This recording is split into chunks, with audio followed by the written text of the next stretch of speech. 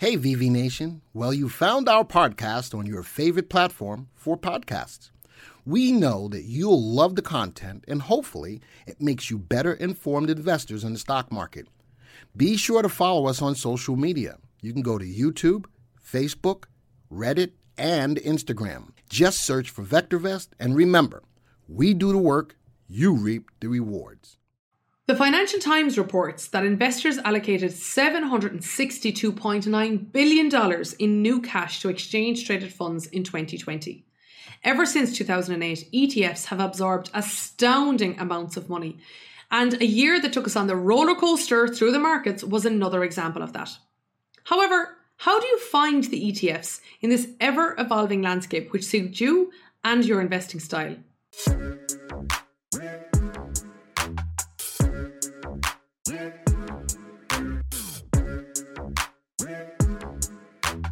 Couple of nuances to this now. Another big area that I am really interested in and have been interested for years is ETFs, exchange traded funds.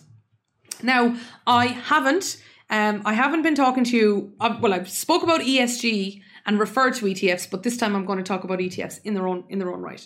First of all, to those of you who don't know what an ETF is, ETF stands for Exchange Traded Fund. So it's a fund that trades on an exchange, but it typically is a passive instrument, which means that it will track an index.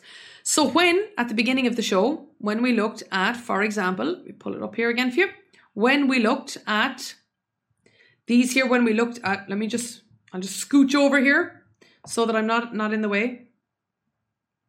You know what? If only my husband had technology where he could just move me around as he needs me to, wouldn't it be great?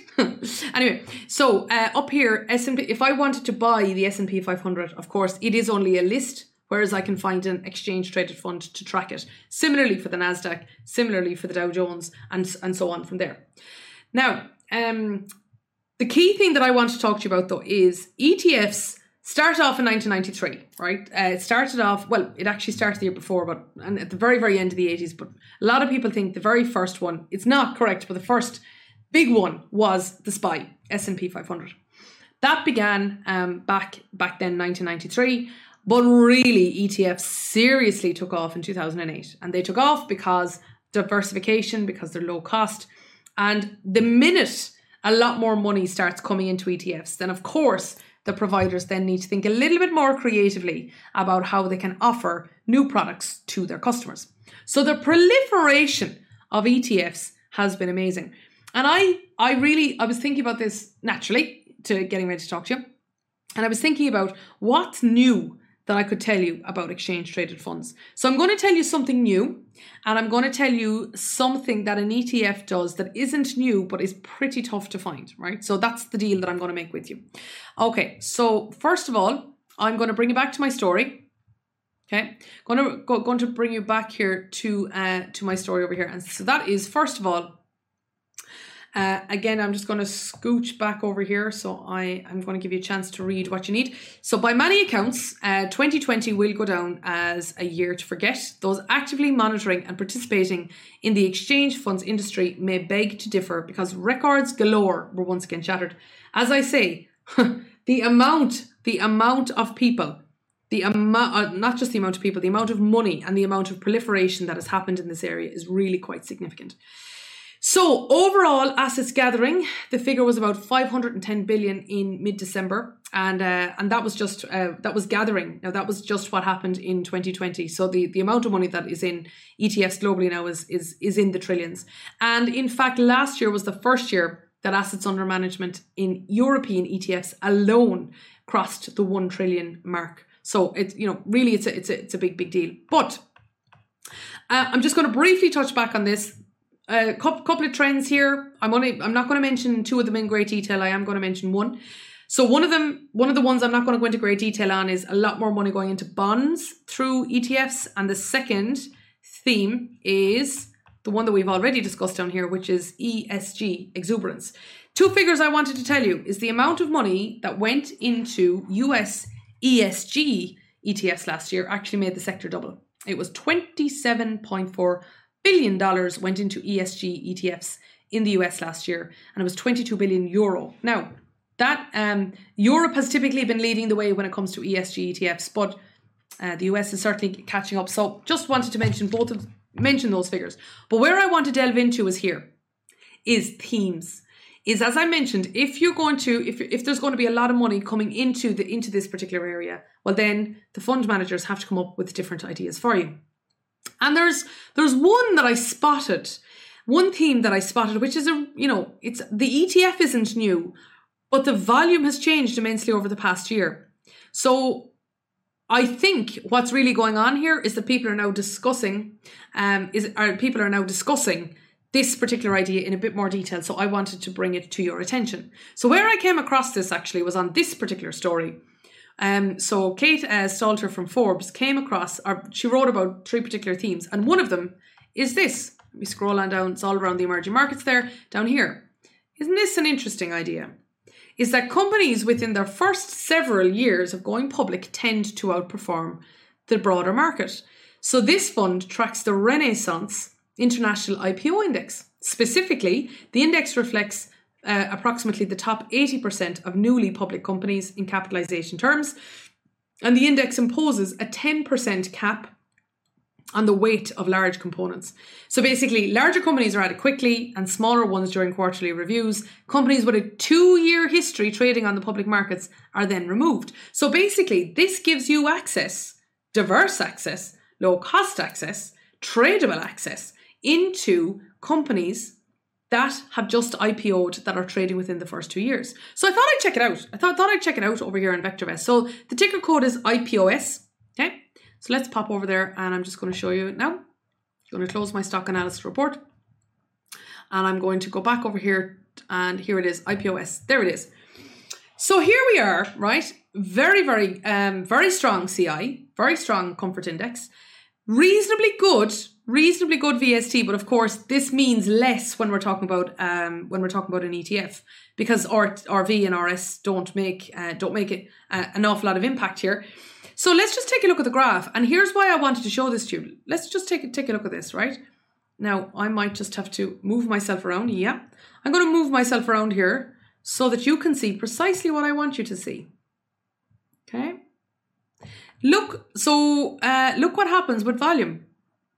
Is that the volume, if I extend my graph, right? Let me just extend my graph out here. I'm going to go way out.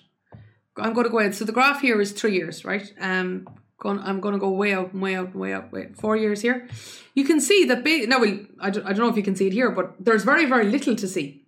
It's very, very little to see. There's very, very little volume here until March, April of 2020. Then, naturally enough, just like the rest of the world, you can see here that the price fell. But look what's happened since. Is that look at the volume here has dramatically changed. Now people are really paying attention to this ETF. And of course, if people are paying attention to something and it's making them money, it's our job here to show you. Let me go back over here now to a year. So now I'm going to scroll back in here. So the stock price there on one side of my head, that side of my head, the stock price there had a low of 1914. That was back in 19th of March. And now it's trading at 38.23. Similar sort of pattern to some of the other stocks that I was showing you. Just had a recent high. But what's interesting here, RT is at 1.18, and it's just one. It also has a small dividend yield of 0.42. But it's an interesting concept that is gaining a lot of attention. That's why I wanted to bring it to you from a story point of view, but it's an interesting sort of a theme of an ETF that's been there for quite some time, but the volume has dramatically changed, the price has picked up, and it's a theme that I certainly will be watching. A lot of people try to chase IPOs. Personally, I'm not one that's done that. I haven't chased Twitter, and I bought and sold Twitter. I didn't chase Snapchat, I didn't chase Facebook, I didn't chase any of the rest of them. I'm not an IPO chaser, but through an ETF might be a different story. It's an interesting way to gain access to something like IPOs, where it can be very, very, very tricky, and of course massive volatility, questionable liquidity sometimes, and all that comes with it. This is the first theme that I wanted to show you. But the second one is I wanted to show you something that a lot of investors find elusive at the moment. Okay, so this is the thematics that I had picked out from my story. Within ETFs, as I mentioned, we've had a record year. I've spoken about themes, and I just want to talk to you about dividend yielding ETFs, because This is why dividends matter. I discussed this theme in one of the Fantastic Female Friday show. Actually, Joey, would you mind just getting the link for the Dividends Fantastic Female Fridays episode and just pop it into the chat there, please? So for anybody that wants to delve into dividends in a lot more detail, I explain why and why it's worthwhile. Certainly, I'm somebody that has often focused on dividends, or at least picking dividends within the stocks that would go into my portfolio. But the key thing I just want to pick out of this to show you is that the biggest way to position dividends to make the biggest difference in your portfolio is if the dividend if the company has a dividend and it's growing it. So for 30 seconds, I'm just going to roll back here a little bit, just for 30 seconds. First thing is, a dividend is a payment made by a company to a shareholder. It is not required. It is a complete choice on the part of the company. In contrast to bonds, if a company decides to not pay a dividend, that's not default, that's just their decision. So a company will pay some of their earnings, if they choose, out to dividends. The reason they might do that is, number one, they may not have a lot of reinvestment opportunities, so therefore, rather than holding on to their profits, they can give them to shareholders. And number two, that sounds pretty good to a shareholder, so it attracts a new type of investor. Maybe they're income focused, maybe they are a pension fund, maybe they're a more conservative investor, whatever it might be. And we've loads and loads and loads of searches in Unisearch where you can find searches that rely on that. So that's the first thing. A company doesn't. Thank you. That episode, Joey has just posted it there now in the chat. For anybody that wants to delve much deeper into dividends, that episode is up there now. Anyway, the reason that I wanted to mention this is that I thought this was interesting. Between 1972 and 2010, I got this from a paper. The S&P 500 index over here delivered 7.3% total return. Total return means both in the capital gain as well as dividends, right? In both of them, total return. Now, in contrast to that, when you look at all dividend paying stocks, the total return of that was, in comparison, was 8.8%, right? So, a substantial difference. And bear in mind, this is on an annualized basis. But the one that was top of the pops are the dividend growers and initiators. The dividend growers and initiators. Now, we have a beautiful metric for looking at this in VectorVest. And I'm going to pop over and I'm going to show you that briefly. And then I'm going to show you an ETF that just does all this for you anyway. Okay, let's pop back over to the system then. Let me do this right now. Here we go. Just going to close down this graph and pop over here. Right, now, I am now going to scroll over. I'm just going to take Microsoft here just for a moment just to show you this number. So if I scroll over and stop here. Here we have all of the dividend related information. DIV is the actual dividend itself. The DY is the dividend yield. So this is the amount that the dividend pays out as a percentage of the share price. DS is dividend safety. You can find all of the information about this in the stock analysis report. And then over here we have DG, which is dividend growth. Dividend growth. So you can actually find all of the stocks that are paying a dividend and growing it right here. Now, maybe you want to get it all together. Maybe you want yield, safety, and growth. Well, as I say, it's beautiful. There it is, YSG. Yield, safety, and growth. It'll put all of those together for you. So that is how you can make sure that if you're looking for stocks that do pay a dividend, that they have yield and safety, but also that they're growing, because that can make a very, very, very big difference in a portfolio.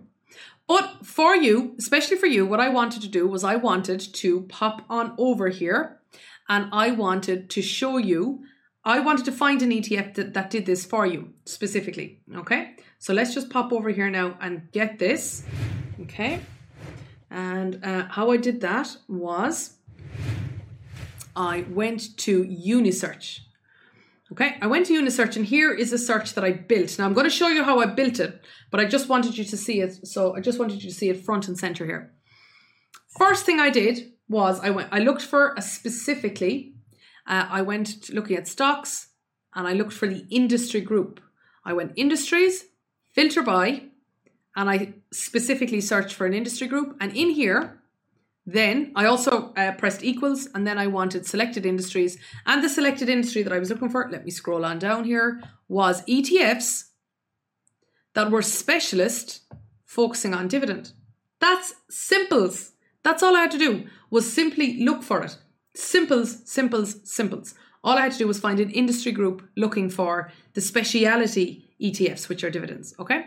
Now, then when I did that, actually, you know what? Let me show you what happened when I did that, because it took me a little bit of time then to figure out how I could really get what I wanted, right? So I did that first of all, ran the search, found loads, no problem, found loads and loads and loads, lots of dividend ETFs in here. But the thing is that why would I want a dividend ETF? So that it pays me a dividend. So the next thing I wanted was that I wanted my DY, my dividend yield, DY, I wanted my dividend yield to be greater than 4%. Okay, and I wanted my dividend yield to be greater than 4%. So yes, I want a dividend focused ETF. So an ETF that buys stocks specifically with high dividends, but they give them to me. Like that's what I'm looking for. So I went and I ran the search again. And then what did I find? Well, found loads of stocks here, all right. The thing is though, is that I wanted to know, were these rising? Were they falling? Some of them had very, very, very, very muted activity. Some very, very muted activity. So what I did then, the next thing I did was then I looked for my CI, I looked for my comfort index, and then I just looked for CI. And I tried a range of these. And I tried first of all going very high. I tried even finding a CI of 1. And when I ran the search, I actually couldn't find any. So I actually dropped it down to 0.5, and look what happened. 0.5. Dropped it down to 0.5. Like, as a woman, you've got standards, don't you? Down here, CI, and I found one. Just the one. It was the JP Morgan ETF, and that's the one that I have over here in my watch list. It's the JP Morgan dividend ETF. Is the only one that I could find which is a dividend yielding ETF, has a dividend yield of greater than 4%. And as you can see over here, has this lovely RT, and it also has a decent CI. And just to show you over here, the dividend yield of that is, let me scroll on over, the dividend yield over here is 4.4%. So the reason that I wanted to pick this one is, if you were to try to find a stock that is, reliably, sustainably delivering 4.4%, it's actually pretty tough. And there's a range of really high performing, high yielding dividends, but the capital gain isn't really there. The potential isn't there.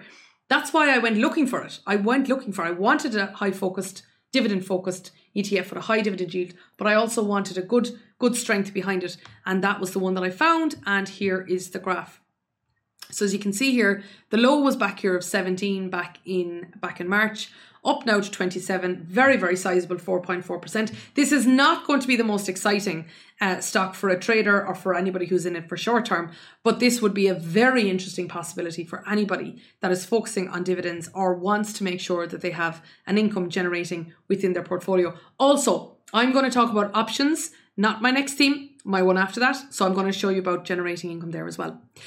Before I move on to that, let me tell you about the trial.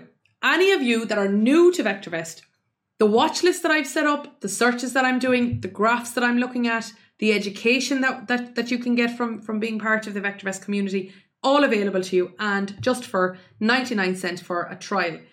Hey, if you like this content, guess what? You can join us live every Thursday at 2 p.m. here on YouTube. Join VV Nation. We hope to see you there.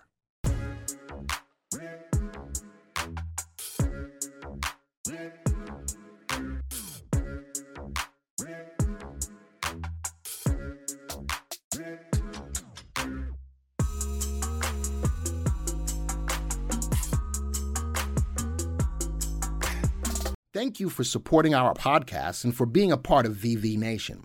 Remember, you can always get a free stock analysis on your stocks. Simply go to VectorVest.com/free. Type in your symbol, submit your email, and we will email your analysis.